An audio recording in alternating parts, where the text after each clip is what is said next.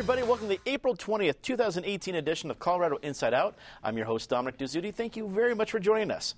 Let's get a quick take on the annual 420 celebration happening today as we speak. Probably, actually, if you're watching this at 8 o'clock, a little before than this broadcast, in Denver Civic Center Park.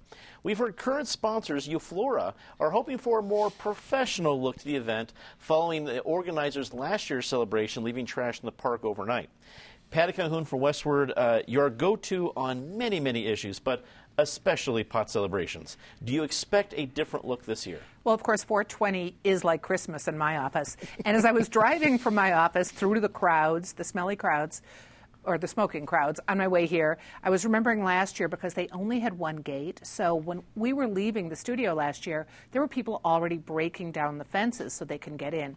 When you're having a big event in Civic Center Park, it doesn't matter what the event is, you need to plan enough entrances. You're doing security. Most of them do now, and since the shootings 5 years ago, they've been doing security screenings. Looks like it is going to be a good, safe, tidy celebration.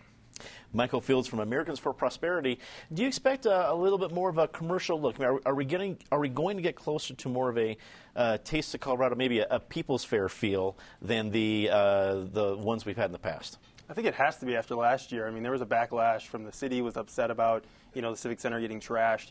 I think the biggest thing is that, the marijuana debate continues on, and this is kind of a reminder of that this week Cory Gardner, came out with talking about legislation that they wanted to pass on the federal level, talked about, stopping, the justice nominees that he's been holding up because Trump said that they weren't going to come after Colorado's weed industry now. And so I think this is just a reminder that, this has to be a better, rally on 420, but it's also an ongoing debate that's going to be going on for years. Eric Sonneran, political analyst. Do you expect now, there was some controversy behind how the permit for this event came down. It eventually went to the industry, and they seems to have more of a grown-up feel. Do you expect that to continue to be the case? Well, nothing says professional to me, to use your word, like a 420 rally. When we have a blimp overhead, when the pot industry replaces Goodyear sponsoring the overhead blimp, then I'll know that we've fully commercialized this deal. For me, real quickly, 420 obviously means the pot rally and marijuana legalization and everything else Colorado has become semi-famous for. But it also, I don't think you can comment on 420 without flashing back 19 years to Columbine. This is an anniversary of that. I remember where I was approximately noon that day, which is the time we're taping this show, when that was going down between noon and 1 o'clock. And may those people continue to rest in peace. Mm-hmm. Rounding up the panel, Susan Green from Colorado Independent. It's great to see you again. Susan, we have a crazy 420 event happening, but we also have much more somber anniversary, as Eric reminds us of, on Columbine. Take your pick of what's making headlines this week. Yeah, I would say Columbine. I sat next to Tom Mauser, who's the father of Daniel Mauser, one of the kids killed in the massacre a couple of months ago. And I asked him, has anything changed in these last 19 years? And even though on some level I kind of knew nothing had, he said, well, actually, only the federal laws have been only loosened. I mean, nothing has changed in terms of gun control 19 years later. And what we have raised, and my kids are included in this generation, is a generation to whom we cannot explain why guns are as available as fidget spinners, and why there are things like bump stocks, and why we seem to care about gun violence only when there's a massacre and forget about it 2 weeks later. Mm-hmm. And certainly to remain in the news with other protests throughout the year. Let's get to it. The Democratic and Republican Colorado State Assemblies took place this past Saturday with a major upset in the GOP governor's race. Walker Stapleton and Greg Lopez both secured a spot on the GOP ballot, but Cynthia Kaufman's campaign came to an end by only securing 5% of the vote. On the Democratic side, candidates Kerry Kennedy and Jared Polis officially qualified for the ballot, with Kennedy winning over 60% of the vote. Now, we're going to do 2 rounds on this one. Let's start with the GOP race. Patty, I'm going to go ahead and say I was out there. I did not have Greg Lopez anywhere near making the ballot. I had him in the group of also rans the clown car, and lo and behold, he takes a spot that I think a lot of people, a few months ago at least, would have thought would have been Cynthia Kaufman's race against Walker Stapleton. And we have breaking news on Friday morning as we're taping here at noon. Doug Robinson failed to make the ballot. So now we have officially a three-way gubernatorial GOP primary: Walker Stapleton, Victor Mitchell, and Greg Lopez. I did not have that in the poll a few months ago. Patty? Well, David Kopel, who is not here today, probably at the 420 rally, mocked me last week for saying that it was going to be wild. Well, it was wild and wacky. I mean, Greg Lopez shows he's the Darrell Glenn of this assembly. If you get up, make a speech, have your wife, who you'd been hauled into court because of a domestic violence beef years before, if she makes a great speech, you make a great speech, you can get on the ballot. The shocker really was that Cynthia Kaufman did so badly. That she took off after Walker Stapleton, which was interesting, and I guess that was only fair given what Doug Bruce had done to her, saying, how can we have someone who isn't married and has never had children? We assume Doug Bruce. Well, what? Does Doug Bruce have children? No. Well, we're hoping point. Doug Bruce does not have children. But that to take an attack like that against a major candidate, a statewide official, the Attorney General, and to say she can't be a candidate because she doesn't have children, what year is this? 1775? I mean, that a woman can't be in a position. So that was horrifying. She didn't do a great job, though, as a speech. She probably should have had Greg Lopez's wife speak for her. And that Walker Stapleton did the only thing he could do by pulling his petitions, but did a pretty good job of rallying the troops, and he's going to be hard to beat on the Republican side. Michael, I'm just going to throw it to you first. It's probably a question we'll be answering in a couple different ways, but help me understand the implosion that was the Cynthia Kaufman campaign. When she first announced, it looked like she was going to be maybe not a front runner, but at least a pretty formidable candidate, and that seemed to be the apex of her campaign. It only went south from there. Help me understand it. I think it's hard to understate how big of an implosion that it was. I was at the assembly 4 years ago, and her campaign color was blue, and blue was everywhere. People had hats and shirts. You would think she was a rock star at the time. And I can't remember a politician in Colorado falling so quickly within a party without some huge scandal. And really, I think that people just felt that she wasn't conservative enough as AG. There were several issues that she just didn't stand up for conservatives on. She ran a really bad campaign. But 5%, I think, was lower than anybody expected. And I think it didn't help her that she gave a speech ripping Walker Stapleton right out of the gate, got booed, and I think that lowered her probably another 10% or so. Greg Lopez had a good speech, but he was somebody who I expected to do pretty well, not quite that well, but that's just by talking to grassroots people, that he's been around the state, that he's been talking to people and getting some support. But Walker Stapleton's the big story, that he can get in 4 days before the assembly, can get basically conservatives to come out. Tom Tancredo, Ken Buck, Patrick Neville came out and said this is the conservative who has the best shot of winning. And so I think he's the clear front runner with only 3 candidates left with Doug Robinson out. I'm sure he'll challenge that through the court, but I think Walker Stapleton's the clear front runner.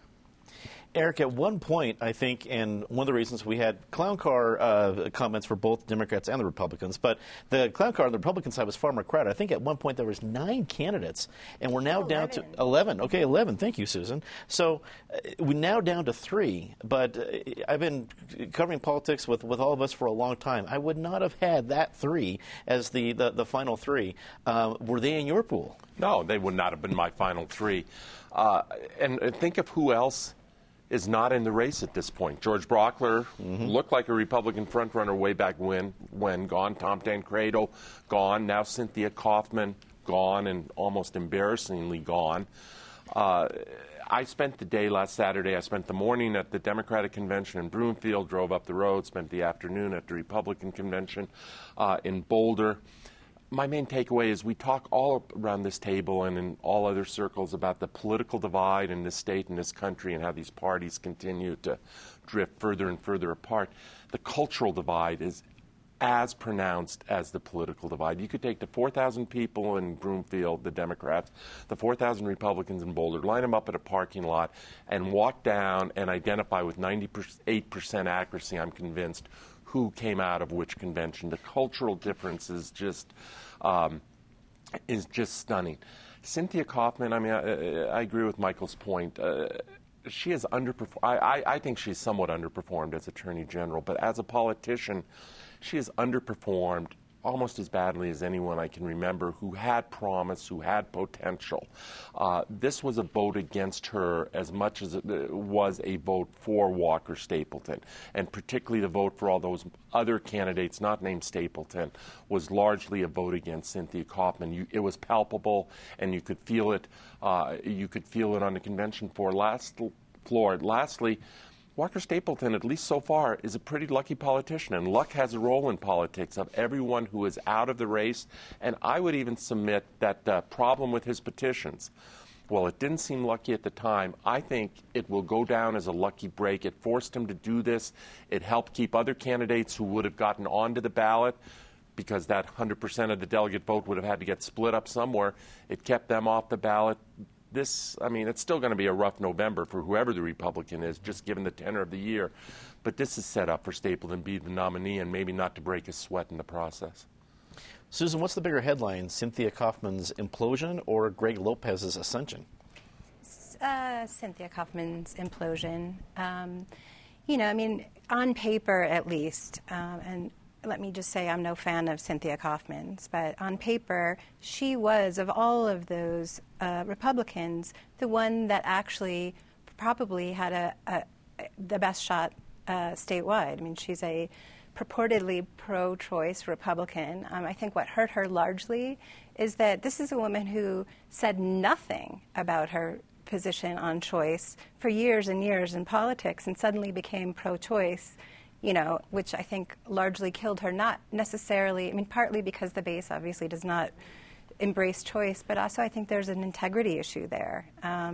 People are just kind of wondering, where have you been, Cynthia, and where do you stand on things? And this is a woman who has not answered basic questions about her position on all manner of topics in the state, and has conducted herself in the Attorney General's office as an island.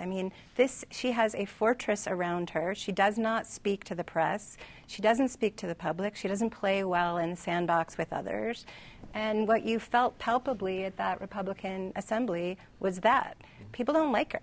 And she's no longer tied to the congressman. She's not married to him anymore. So, I'm sorry to say these things about her, but she did not emerge as her own candidate or her own person in that party. No, 5% of the vote backs it up. Let's do a quick second round of this to the Democratic side of the thing, of the ballot. We knew Kerry Kennedy and Jared Polis were probably going to get a spot in the ballot. Neither one of them had enough firepower to eliminate them from the ballot. But over 60% for Kerry Kennedy was a strong showing. Patty, is this significant momentum heading into the June 26th primary? Well, she definitely has been done so much better as Cynthia Kaufman's falling down. Good year for a woman, but Kerry has handled her campaign ever since that goofy announcement when she was driving the car and talking and maybe running over little children. She's done a really good job with her campaign, and she's caught fire. And if she continues to march that way, she has a good shot at beating Polis. It's still going to be tough. He's got a lot of money. He's got a very strong percentage of people who will vote for him no matter what. But she is doing very well. Then, of course, we would have a Walker-Stapleton, Kerry Kennedy rematch.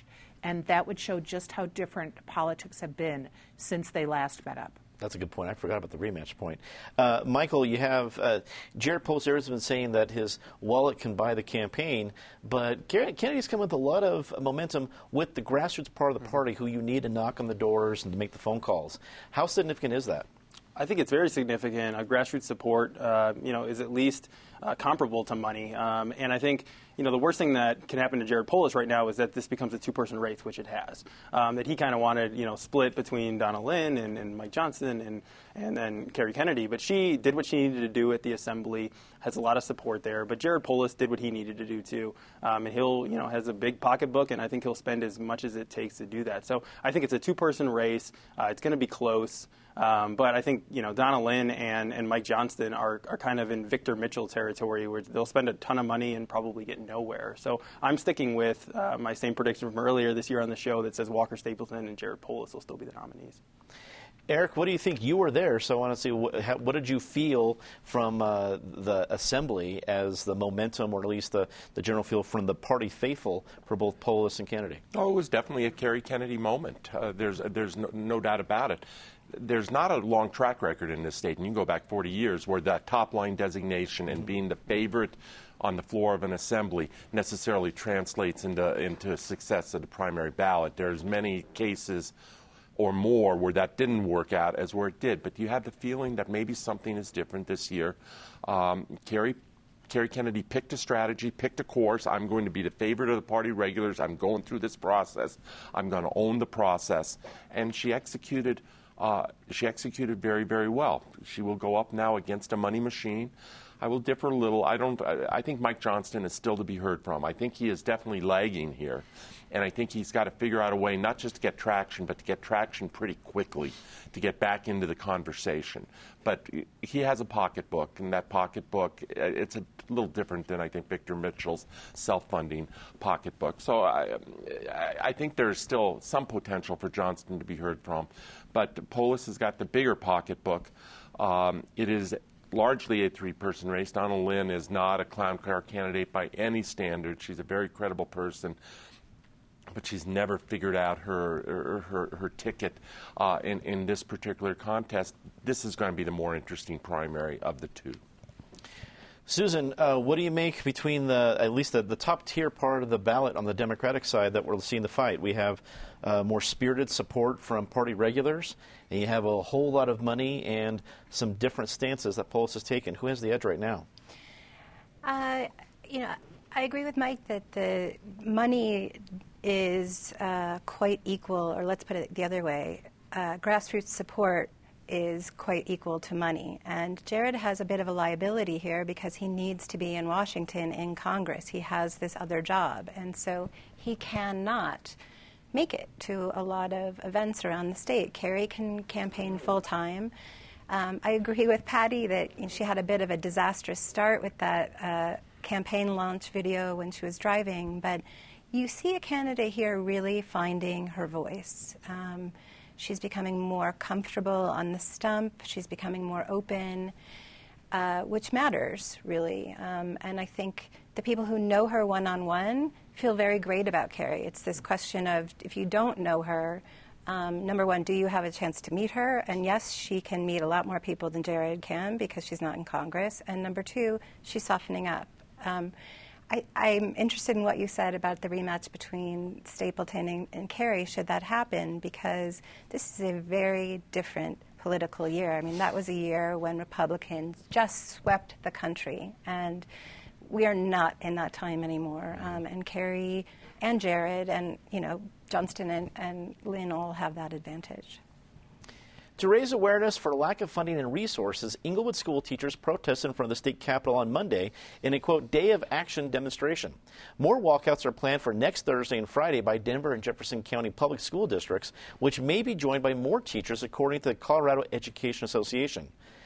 Michael, do you think these protests will make any sort of a difference or impact in the waning days of the legislature? I doubt that they make it that big of an impact because a lot of it's wrapped up, in terms of the budget and everything else.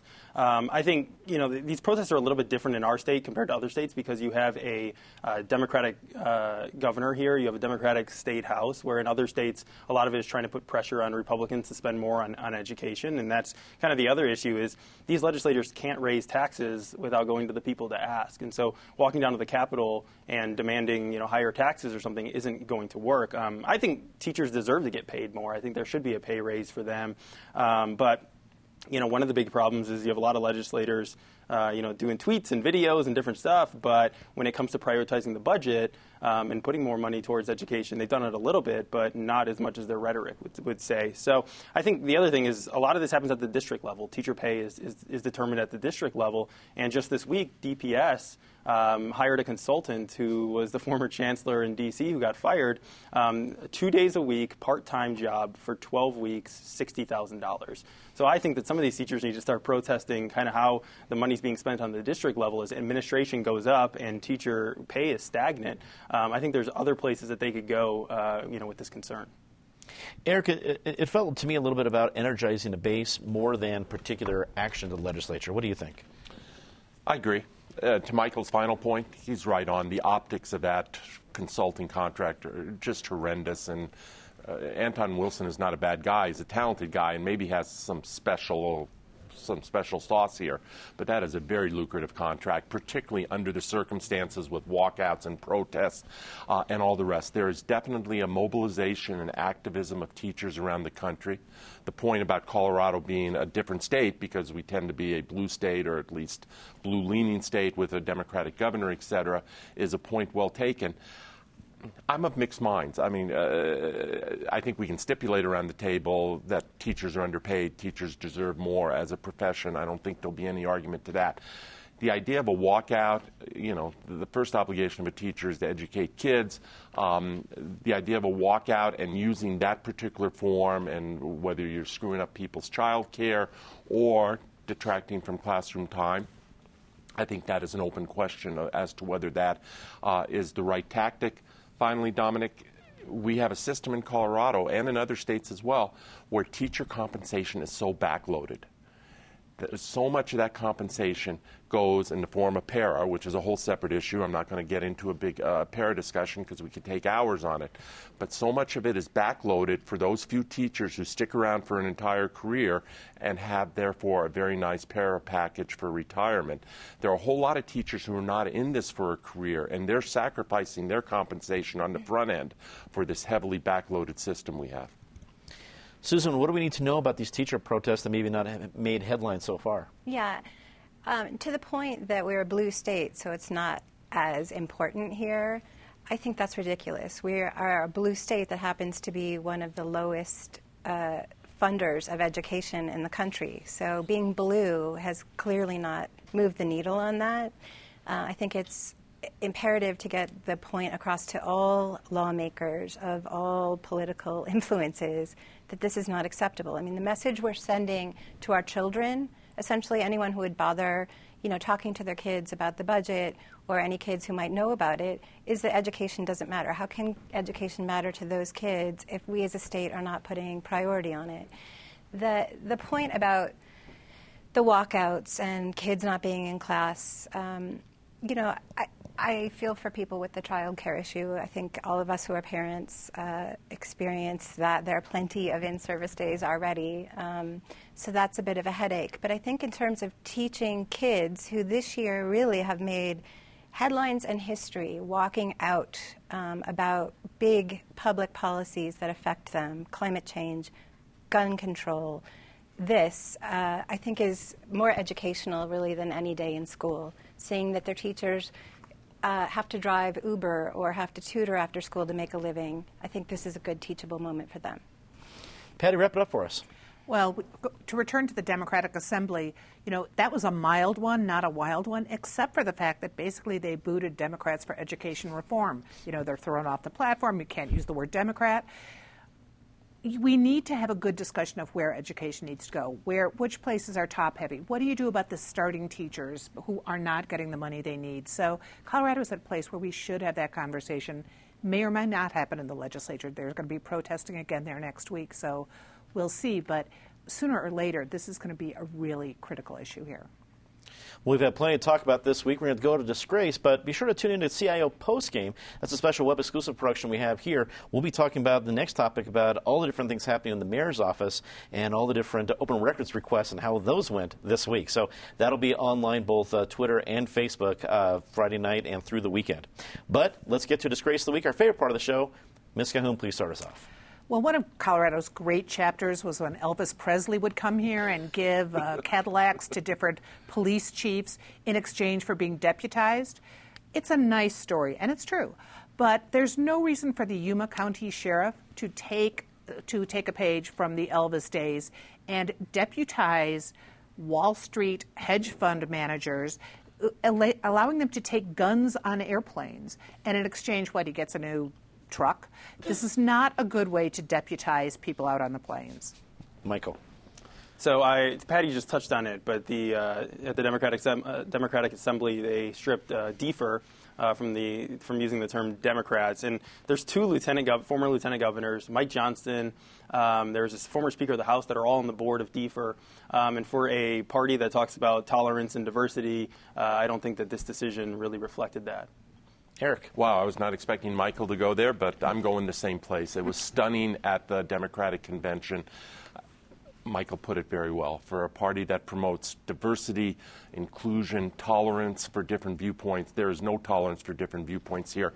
A discussion about ed policy is a healthy discussion for a party to have. Parties should be big tents, and they should welcome dissent.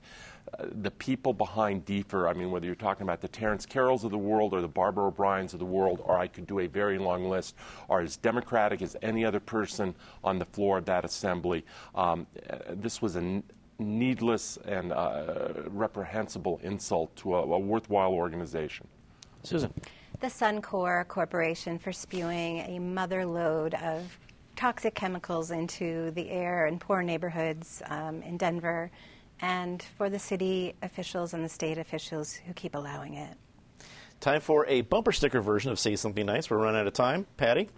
The students who become active after the shootings at Parkland. So March for Our Lives morphed into Vote for Our Lives, and they had held the rally outside Columbine the day before the anniversary, and they're doing a great job. Michael. I picked Tammy Jo Schultz, who was the pilot for the Southwest flight. Obviously, one person passed away, which was really sad, but she saved a lot of lives and was so calm under pressure. Yeah, we should know that name as much as we know Sullenberger, absolutely. Eric. Well said. Denver City Council President Albus Brooks announced this week that there's been a return of his cancer. Hopefully it's small, hopefully it is manageable, but he continues to fight this battle and has our good wishes. Susan. The journalists of Colorado who are struggling to do their jobs, just like teachers are struggling to do their jobs with vastly low resources. It's Journalism Week in Colorado. Hug a journalist. Like a journalist indeed. That is all the time we have for this edition of Colorado Inside Out. Be sure to take CIO wherever you go. We're on Facebook, Twitter, YouTube, you name it, we are there. Also check out our podcast on iTunes and Google Play. And be sure to check into our CIO postgame this week. We'll talk about the mayor's office. For everyone here at Colorado Public Television, I'm Dominic Dezzutti. Thank you very much for watching. Good night.